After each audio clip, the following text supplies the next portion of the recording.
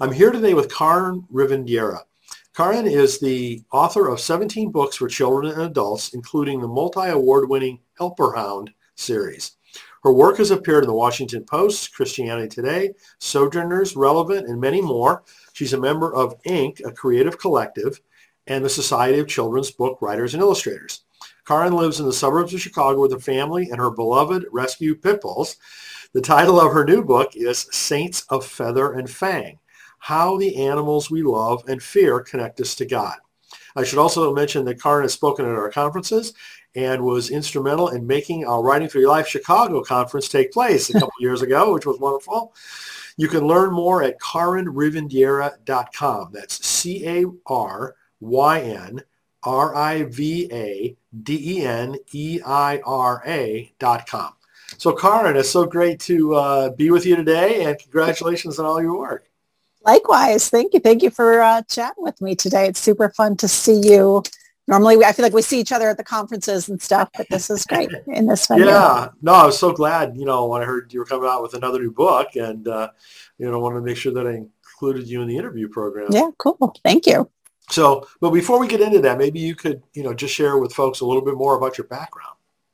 Sure. So I've sort of this all-inclusive, I guess, publishing background. When I got out of school, my first job was in magazine editing, which is a fantastic job. They're few and far between these days. But at first I worked in the trade publications. Then I moved in working over at Christianity Today for a bunch of their publications.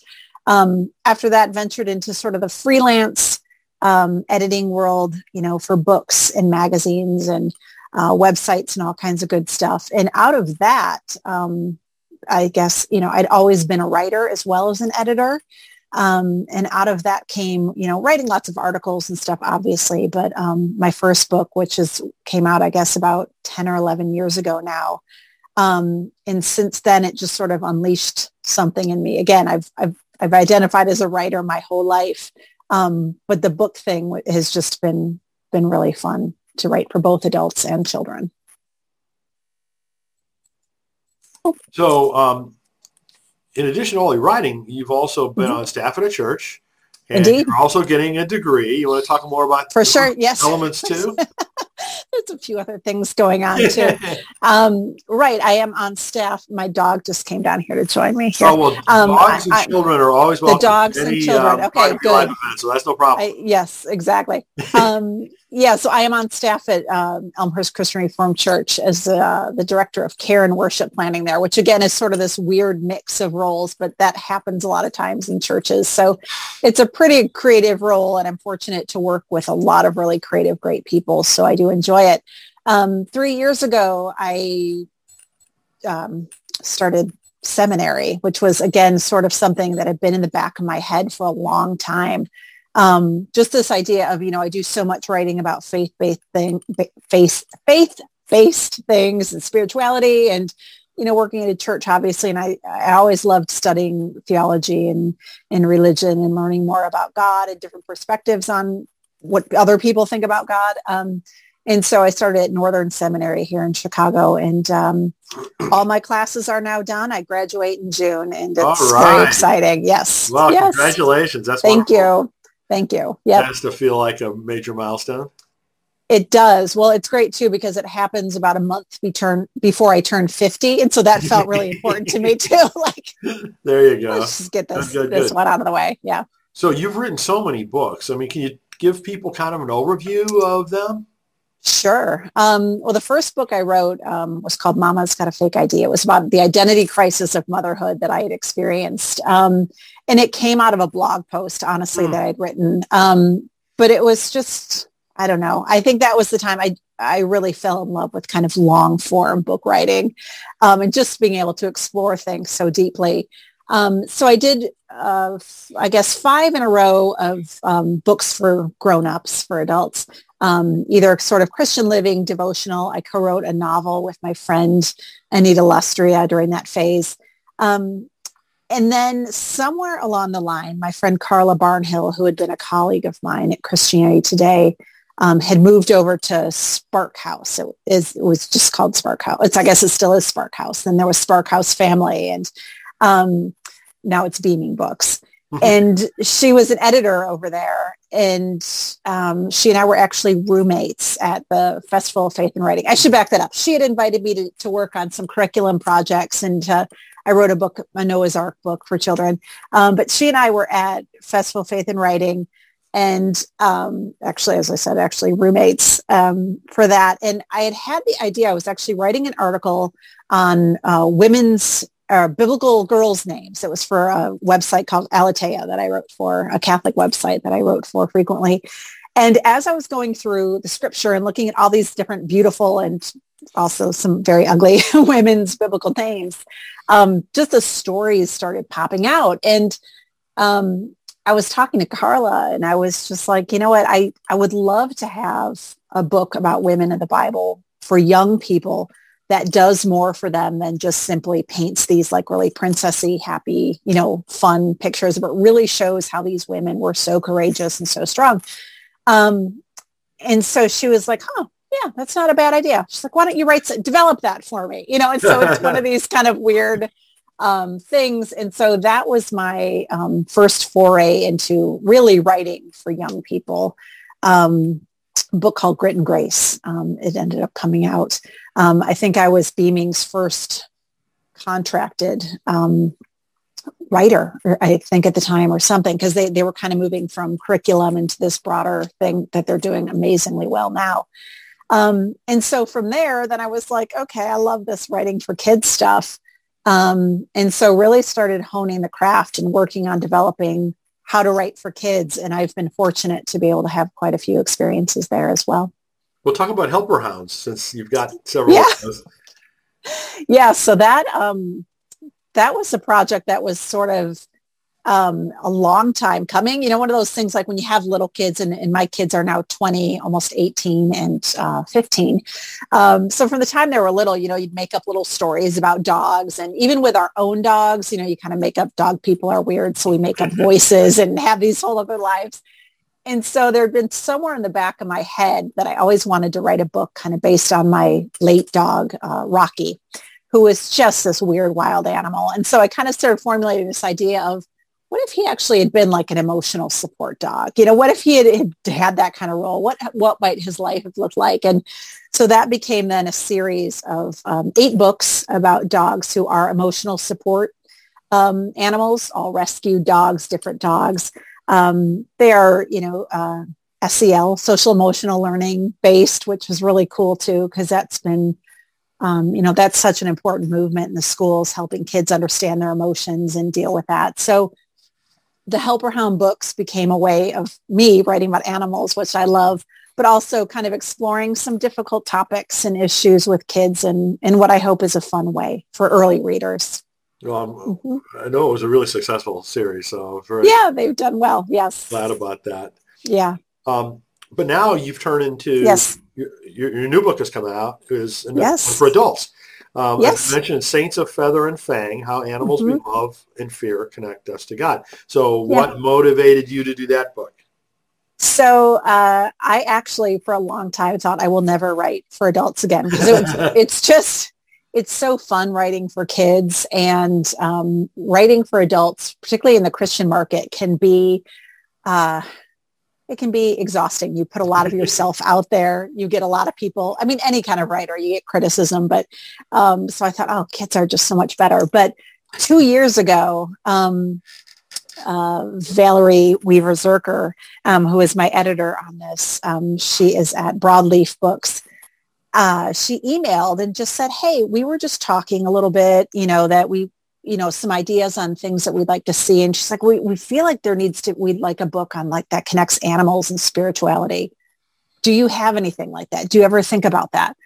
I'm like, do I ever think about that? Like all the time, those are like my 2 favorite things. And so that was really the question that lured me back. And so again, sort of like what my friend Carla had said all those years before, like, well, then work on it, develop an idea, see if there's something here. And so I did. I connected again, let my agent, Adria, know, and just said, hey, what do you think about this? If I, went back down this path, and we just kind of batted around some different ideas, and landed it landed at this. That's very cool. That's very well. Mm-hmm. As a lifelong dog family, as we Yeah. are, I just love to see something like this. Okay. Yes.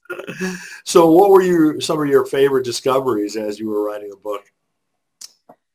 Oh, I think it was how, I always was aware, in the Bible that God actually talks a lot about animals, relates God's self to animals, brings animals in. But I think it was just like, as you kind of go back through and start really, really paying attention, just really how much even more than we think. We think it's really that the Bible is a book, and it is about people and God.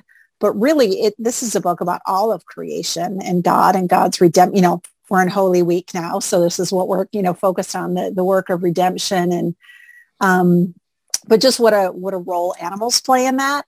And really, I think, the idea of how much animals actually do have to reveal about who God is.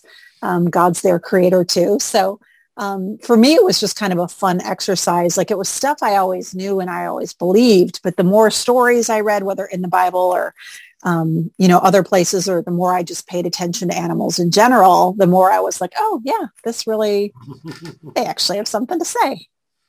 Well, several people that I know are not necessarily as animal oriented, as we are in Right. our family, being dog lovers. Mm-hmm. And so, they kind of dismissive, of animals. Mm-hmm.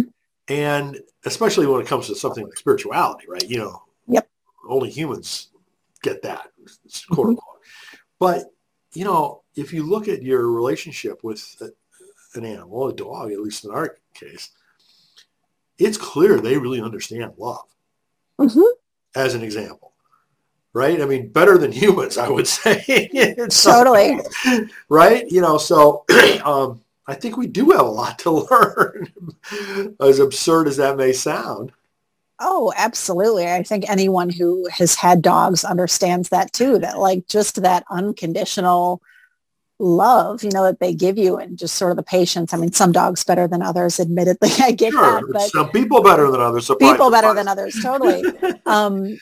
But just so many things. And I think like the idea of just even, how God created the world, like one of my chapters is on the idea of adaptability, this sort of remarkable thing that like we were actually made to like survive and thrive and, in this. Right. And for some people, if they don't love animals or appreciate animals, it just always seems sort of silly. Like, what are you doing? Why are you making this big a deal out of something? But I don't know. I think they're the ones missing out. But yes, I get it.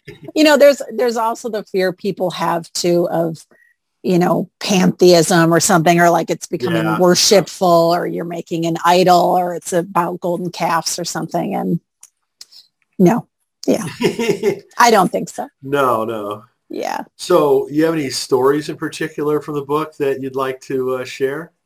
Yeah. One of my favorite things that I learned, just in the process of writing this, you end up, or any book, you end up reading so much. And one of my favorite stories that I came across was about these hedgehog highways that exist in England. And honestly, it was the cutest thing in the world. So hedgehogs apparently, I don't know that they're endangered, but a number of them get run over by cars and have difficulty, reaching, like squirrels do here, I imagine.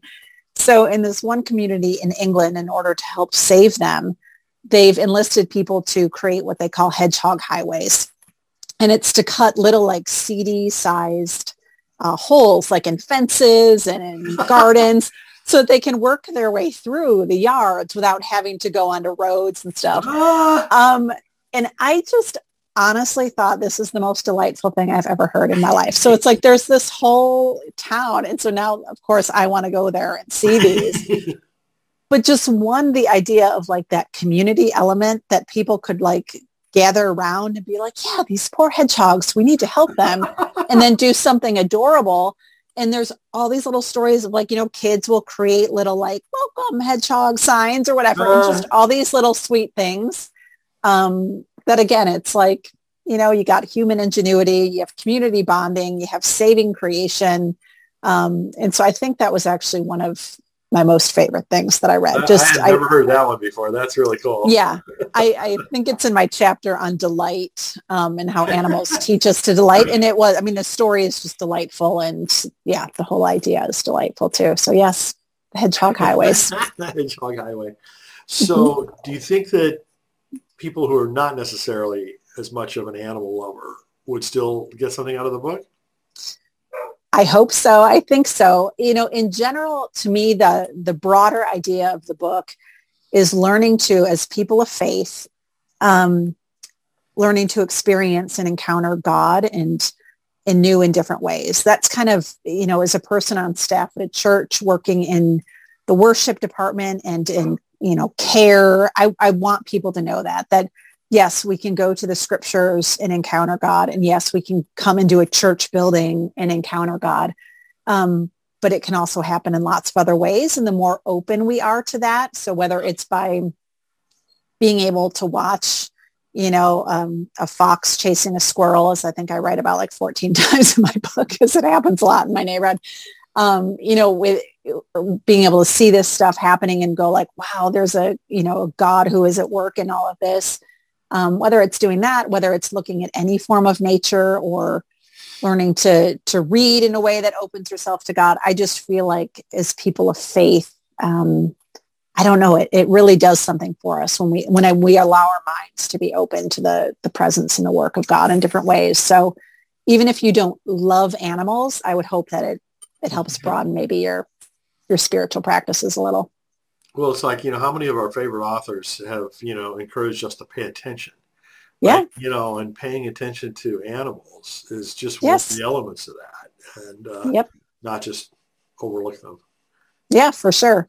And I mean, my the subtitle of the book is The Animals, you know, how the animals we love and fear connect us to God. And for a while, I didn't want to put the fear in there. My editors kind of really pushed that because they kept saying, well, no, but there's something, and I write about it. It's true. I write about my deep, deep fear of snakes in this book. Mm-hmm. But even for people who are like apprehensive, you know, what even does that reaction teach us? You know, what does that, you know, it's amazing to me is how many people, you know, they get bit by a dog as a child and they can't even look at a dog their whole life. You know, well, what is there to learn in that to even, you know, about each other? So it doesn't have to be all good and happy, I guess. So, and you've got rescue dogs too. Right? Yeah. So do you want to talk a little bit about what that experience has been like for you? Oh, well, I could talk about animal rescue all day. Yeah. I mean, to me, rescuing a dog or any animal is just about the greatest experience. It doesn't mean it's the easiest experience, of course, because, you know, there are the things that people worry about, like, oh, they've had some other owner and so, you know, there's something wrong.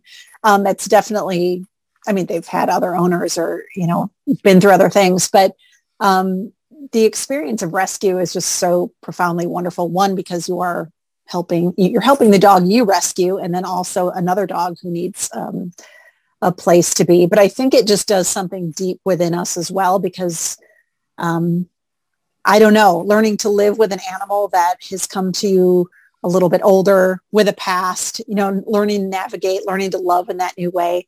For me, with pit bulls in particular, who may have, you know, our dog, Vinny, who is the one who came down here, we rescued him from his foster home, and he was picked up on the streets in the west side of Chicago, and he had a huge gash on his head. We don't know what happened. Nobody probably ever will. But just the idea that he was so trusting and loving and good, even though somehow something like really bad had happened to him, is just really humbling.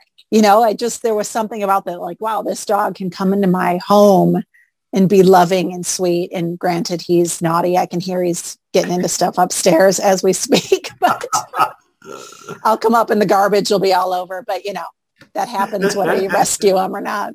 That's my own failing to train him. Anyway. We've had a couple of rescue dogs too, and it's just wonderful experiences. Yeah. I mean, it's right. It's never, you know, you don't want to say like, oh, it's always easy, but I just think it is the best way to go. And the shelters are full again too. I just saw that here in Chicago. They're offering, I think, even waiving the adoption fees because they're so full. So wow. Anyway. Yeah. So what would you say would be the number one thing that you'd like people to take away from your book? Oh, that's a great question. I think kind of, what I alluded to before, that this is a book about animals. There's a lot of animal stories and a lot of kind of fun things to learn that I discovered along the way, like the hedgehog highways. But really it is that broader thing for me about, just the overwhelming presence of God in nature, particularly in animals, and the ways that we can connect to God and learn about God through that. Because I do, believe in a God who is intimately involved with creation in this world. It's why we need to take care of creation. It's why we need to take care of animals. And I think it's just humbling too that, particularly when we think about dogs, I mean, I know there's domestication involved and stuff, but just the idea that we have a God who, gave us dogs through the different channels. And I kind of talk about the the way they became dogs from wolves and stuff. But to me, it's a great way to be a person of faith, no matter what faith you are, to be a person who's able to experience the presence of God in all sorts of ways. So you've written so much. What advice do you have for writers who are just getting started? Oh, man. I mean, I think my general rules of thumb are go to the conferences. Brian has a bunch of great ones. Conferences allow you to learn, in a concentrated way, but also to connect with other writers, to connect with agents and editors, which are needed, although agents and editors are much further down if you're just in that beginning process. But really, really learn the craft. I mean, I when I'm working with new writers and kind of editing some stuff and coaching stuff, just so often I see just go back, take a few steps back, maybe take a class at a community college, or again, attend a conference where you can learn some nuts and bolts skills, but really, really work at it. Because at the end of the day, we can talk about platform, we can talk about all these things, but if you don't have the skill, you're not going to get as far as you want to, and it's going to be frustrating for you. So, and read, of course. read. Yes, yeah. Yes. So what about any future projects that you can talk to us about? Sure. Well, I just hold on, I can grab it. I had Penguins had a picture book release last month in conjunction with Shed Aquarium here in Chicago. That was a really, really fun project to write about these two penguins who had some adventures during the pandemic. And I have another book coming out, another picture book. I'm not sure when, and I actually don't know that it's been announced. I don't know that I can talk about that. Yeah, that's fine. Don't. I won't do that. But anyway, so that'll come out maybe within the next year or so. And then otherwise, I am sort of back to square one, where I am developing a couple different ideas, and that's a very exciting place to be. I know a lot of writers are afraid of the blank page. I love it. So I feel really happy when it's because there's been a lot of projects kind of back to back to back to back. And so now it's kind of nice to go, all right, let's just start again, start fresh. Well, very cool. We'll look forward to all of that. Yeah.